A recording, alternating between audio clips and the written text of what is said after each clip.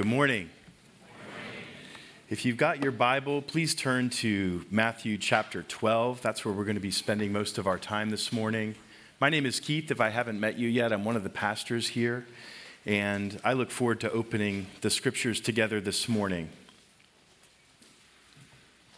This passage in Matthew's gospel, it comes toward the end of this section of scripture where Jesus is being revealed as the Son of God, as the anointed one, as the one who is to come, the one who is greater than Solomon, the one who is greater than the temple, the one who is the Lord of the Sabbath, etc.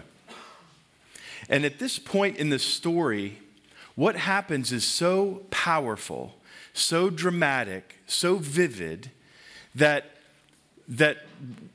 something is taken off the table in terms of who is this person. What's taken off the table is that he's just this natural person, that he's just doing things as a really good priest or a really good miracle worker.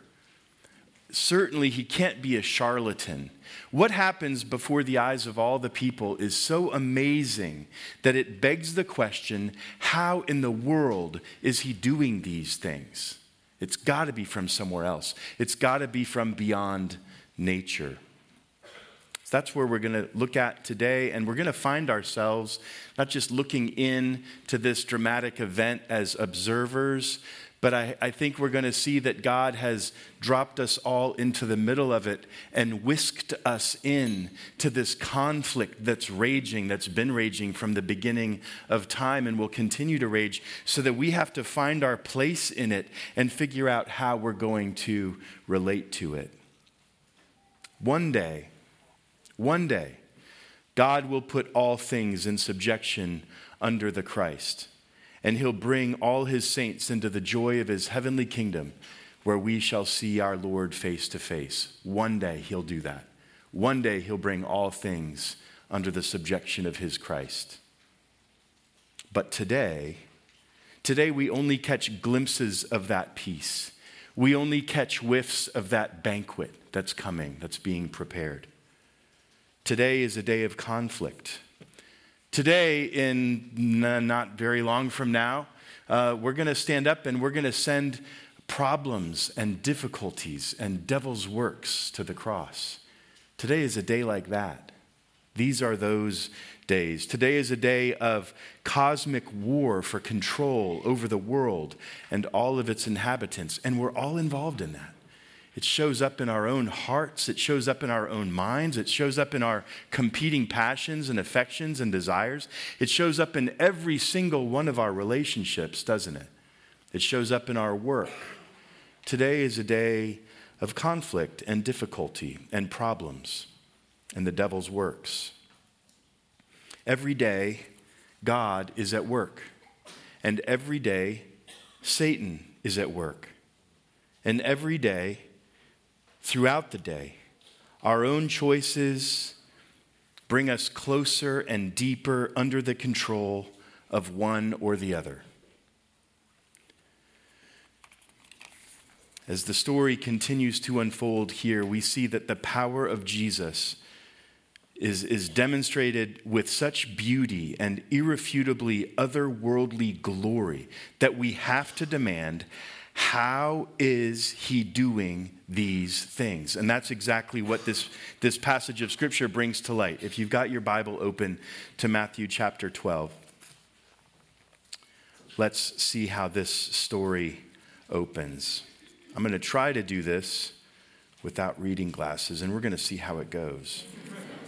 I might have to have someone join me at the podium. No, I think I can do this. At that time, Jesus went through, that's the grain fields. It's cool though, but we're going to move on. Chapter 12, verse 22. Then a demon-oppressed man who was blind and mute was brought to him, and he healed him, so that the man spoke and saw. Just one verse. Jesus is amidst this crowd. He's removed himself from this conflict where the Pharisees heard him talk about the Sabbath in such a way that the Pharisees said, let's go out and conspire together and figure out a way how we can destroy him. So Jesus, knowing that that's going on, removes himself, and the crowds and some of the Pharisees even come along with Jesus who weren't quite ready to be part of that violent coup. And we've got to know that at the time of Jesus, it's clear that demon-oppressed people, that was a common thing. And they coexisted with the priests and the Pharisees of the time who were equipped to cast out demons, at least some of the demons, right? But nevertheless, and Jesus refers to that here in this passage later on, that if I'm doing this by the prince of demons, what about the people in your rank and file that are doing the same thing? Are they doing this by the power of demons also? So we have to understand that demons and people who can cast demons out coexist. It's a common thing. And this man is brought to Jesus in the midst of all these different passages where Jesus is being tested. And so it kind of suggests that this is almost like a sword in the stone moment, if you're familiar with that story. It's this impossible, it's a stone, or it's a sword that's impossible to pull out of this stone unless you're this special person, I think, unless you're the king of England. So here's this Gordian knot kind of demon situation. Here's a demon situation that clearly none of the existing priests or exorcists have been able to handle. And this man is brought publicly in front of Jesus, kind of as a, let's see what you do with this guy. And try to imagine what this man looks like. If we're talking about control, we're talking about the Prince of Darkness has this man in a headlock so strong that the man is choking and gasping and can't speak. And his eyes are rolled back in his head such that he can't see. This man is completely helpless. He is utterly tormented. He has to be brought to Jesus. He doesn't come under his own steam. He is a wreck of a human being. A miserable wreck of a human being. And then 4 words. And he healed him. And he healed him. So simple. In front of all these people. Imagine being in that crowd. You're invited with your imagination to be in that crowd. To see this man carried to Jesus in the state that he's in, with the scaly arm of the prince of filth choking his windpipe and causing the eyes in his head to roll back and so that he's blind. And you're looking at this poor, wretched human being. And here's Jesus. And he healed him. And right in front of your very eyes, this man is recreated. Just as we heard in the Old Testament when the arm of the Lord was stretched out toward Israel, and he took Israel by the hand and led Israel out of the house of slavery. That's what you're seeing.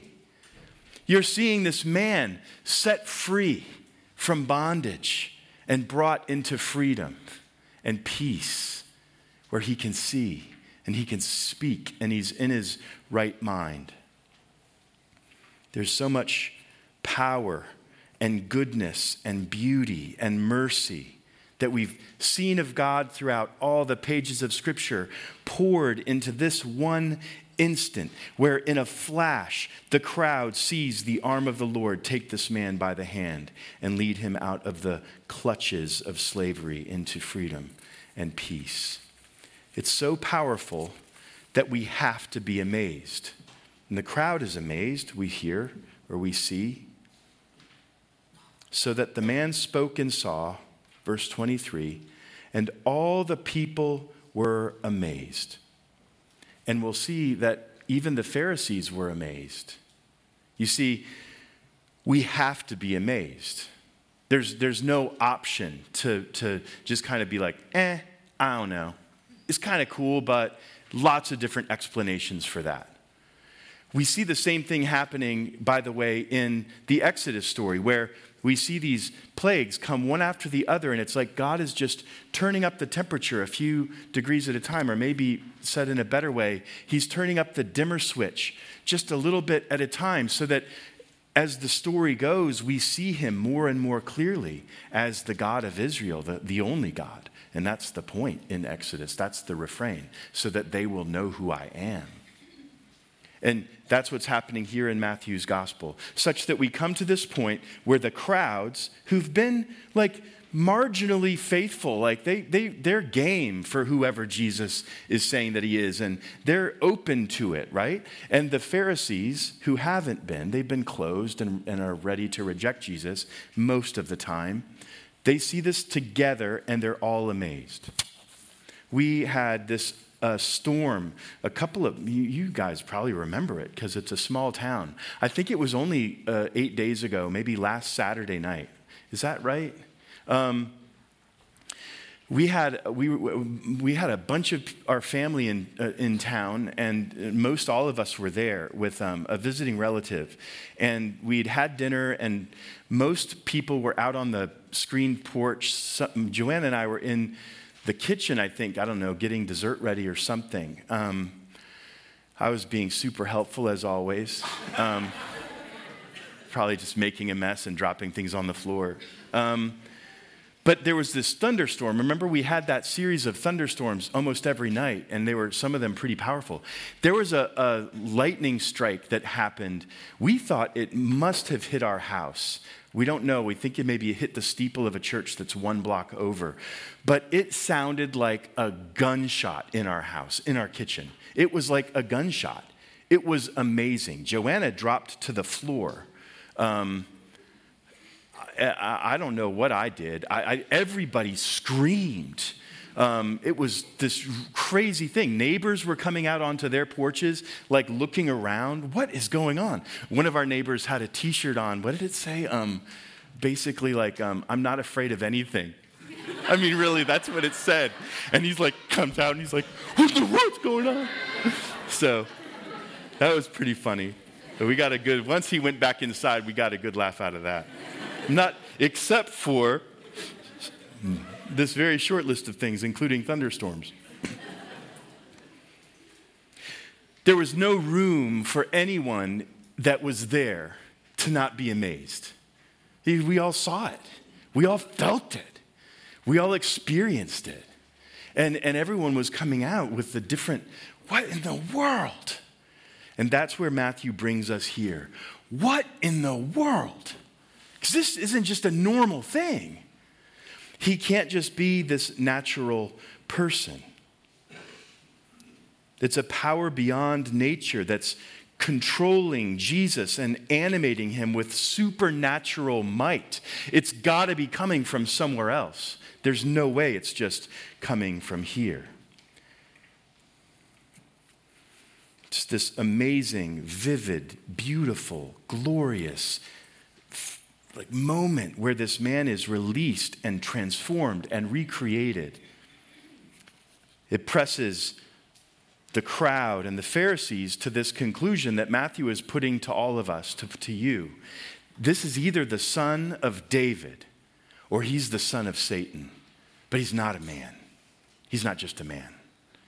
His power source is plugged in outside of this world into one of those two kingdoms that have been in conflict from the beginning, that have power beyond nature, either to heal or to destroy. But he's one of those two. He's the arm, he's the scaly, nasty arm of the prince of filth, and he's able to manipulate demons because he's in league with them, okay? Or he's the arm of the Lord, revealed in the sight of all the nations so that all the people are going to see salvation. He's got to be one of these two things.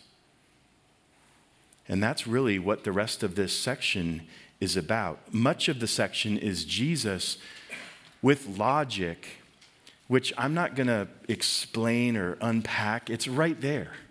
Jesus is just using simple logic. Come on, I can't be the prince of demons. You don't invite a general contractor in to do a remodel your kitchen, and while he's there, he's going to take a sledgehammer and just willy-nilly just start destroying the upstairs bathroom that he's not invited to participate in at all. Like, that doesn't make any sense. That's not how kingdoms are built. So he just uses very basic logic to say, well, actually, I'm not that. But if I'm actually, like the previous passage states from Isaiah's prophecy, if I'm clothed with power from the Spirit, then the kingdom of God has come upon you. Both of these kingdoms, Satan's and Yahweh's, they're both vying for control, and each of us will be under the sway of one or the other. And this is more complicated than it seems. We heard from Ephesians chapter 2 that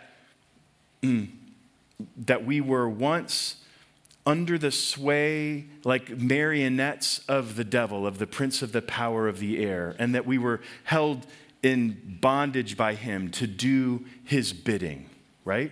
And then the middle of that section, verses 1 through 10, talks about how, but God, being rich in mercy, because of the great love with which he loved us, made us alive together with Christ. And all that stuff is right there in the middle. And then it closes with verse 10, which says, and now, you who once were the marionettes of Satan, now you are recreated in God to do the good works that he prepared in advance for you to do. See the symmetry of that? That we're always under someone's control. We started out under the control of Satan, and then we never got to the place where we're just free to do whatever the heck we wanted. The good news is we were set free from this scaly claw, and we were set free to be now in God's kingdom and created in him to do the works that he wants us to do. But we're always under one of these two kingdoms, under their control to do the work that they have created for us to do. One of these two princes. Ephesians 5 reiterates this, where Paul makes this argument. Don't keep on getting drunk with wine, which the Greek word there it's a kind of a vivid word picture. It's a good one for drunkenness. He says, don't come under the sway of wine. Don't keep bringing yourself under the sway of wine, because that leads to debauchery. But instead, keep on bringing yourself under the sway of the Holy Spirit, which leads to all of these things. We're always under the sway of one of these two entities, the Prince of Darkness or the Son of David. So, the kingdom of God has come upon us. That's the good news. That's the good news. That just like this man who's brought to Jesus, Jesus can set us free. He, in a moment, can snap the wrist of this scaly prince of filth, which is the literal translation for Beelzebul. That's why I keep saying Prince of Filth. That's a great name for him. That in one move, Jesus can snap his wrist and set us free and bring us into his own kingdom as we see this man being brought to Jesus. There's this opportunity to come under God's control, and this is good news. I think if the man in this story were here and we said, did you feel manipulated by Jesus? Did you feel like that was kind of a bait and switch? Like, well, I was under somebody's control and now I'm under Jesus' control. And so I guess, man, I'm just always just a pawn. Or would this guy say, man, this is great. And when Jesus says, he who the Son of Man sets free is free indeed, I agree. My life is so much better now than it was before. His yoke is easy and his burden is light. And yes, I was heavy laden and I was weary. And now I'm under the rule of a good king. I've been taken by the hand, by the outstretched arm of the Lord, and I've been given sight.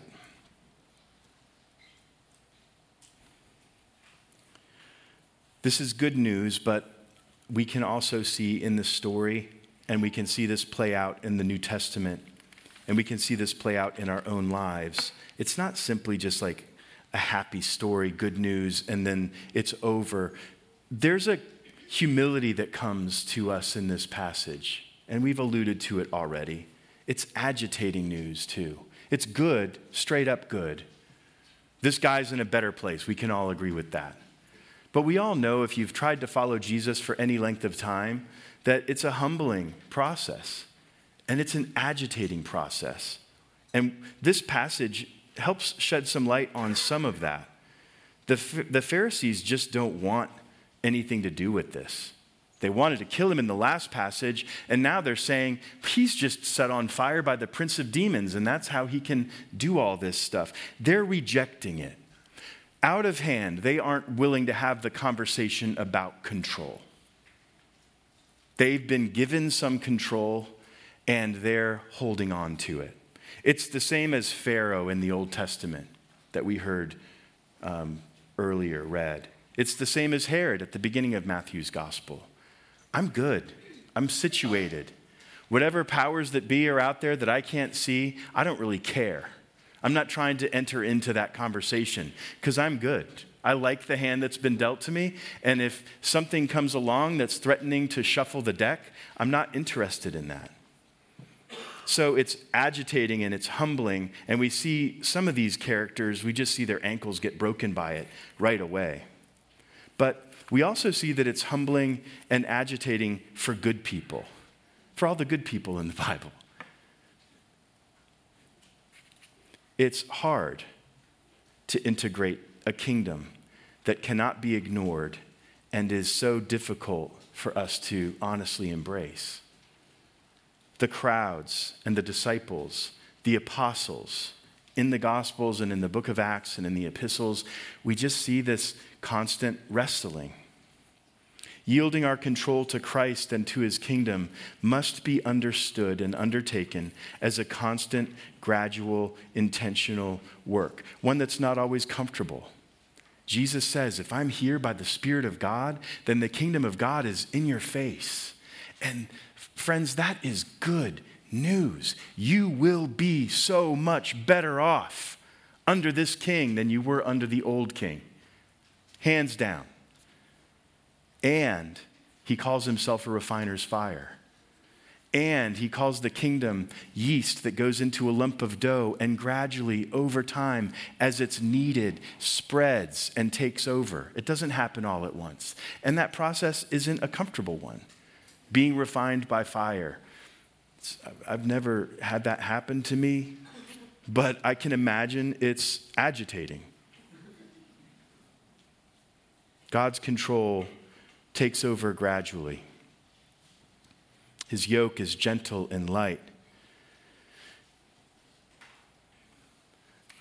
But control is control, and yielding ourselves to it always requires humility, and it's always somewhat of a wrestling match, the way that Jacob wrestled with the angel. So we can reject this kingdom. You can reject this kingdom, or you can receive this kingdom. There is a binary question put before us. But if we choose to receive it, if we do receive it, then we must remain aware of the battle raging for control over us. Just because you've received Jesus and you agree and you believe, it doesn't mean that the devil has given up on you. God is always at work, but Satan is always at work. And the things that you think about and the things that you say and the things that you do day in and day out, they resonate either with taking up your cross daily to follow Jesus and yielding to get closer to him and to abide more fully in him, or to dig your heels in just a little bit, or to just wander the other way just a little bit. The things that we do matter. So as we receive this kingdom, as we consider this proposition that Matthew is pushing us into, and he's only going to continue to do this and make it more clear as he talks later about a tree and its fruit. Let's remain in a state of joyful agitation as the one who sets us free continues to make us free indeed. In the name of the Father, the Son, and the Holy Spirit. Amen.